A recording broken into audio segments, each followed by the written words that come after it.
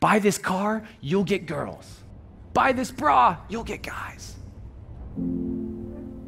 You see, we live in a consumerist society, which means they need you to buy stuff. And the easiest way to sell it is to tell you you're not enough. And we're seeing it so much that we start believing these lies, but the truth is, the makeup they're selling to make you feel prettier is the same makeup you buy to stop feeling shittier about this lie they keep telling you that you are not enough. You are who you've been looking for. So stop looking for more unless you're looking in a mirror, because it's about time for you to see clearly that you are who you've been looking for. And that empty feeling you got, that hole in your chest, you only got that feeling because you think you're not blessed with everything you need.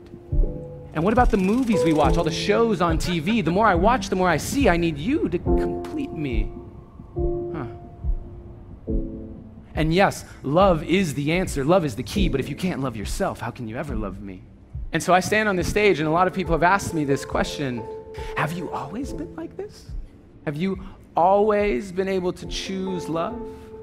Has this methodology, this ideology fit like a glove always? No. Well, I got a trick that I picked up from a friend who noticed that I was quick to defend her when she would say something negative about herself. She'd say, I'm so dumb, and I'd say, you're so brilliant. She'd say, I'm so weak, and I'd say, you're so resilient. And when she said, I feel ugly, and I said, you look beautiful, she asked me why I was so dutifully filling up her cup constantly and yet treating my own cup so irresponsibly. Because when I looked in the mirror, my voice was quite clear. You're ugly, you're too thin, your hairline's receding, and you got a pimple on your chin. And that was when she gave me a piece of advice that changed my life.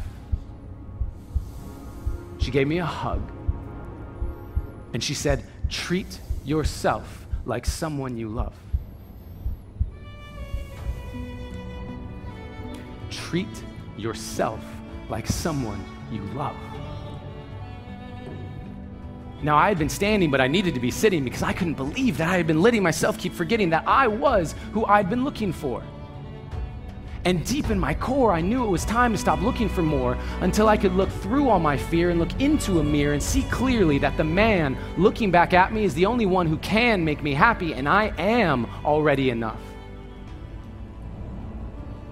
And I'm not any more special or unique than you. That's why I'm here to speak to you. You are already enough. And when you start to see that, you will start to be that.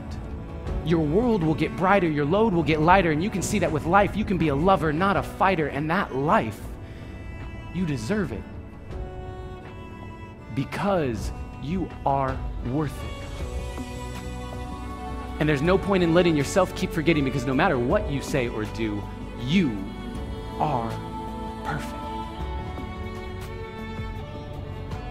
And so today, I hope I leave you with a direction correction away from the flaws you see in your reflection. They aren't flaws to me, they are simply protection against all the doubts you have of your perfection.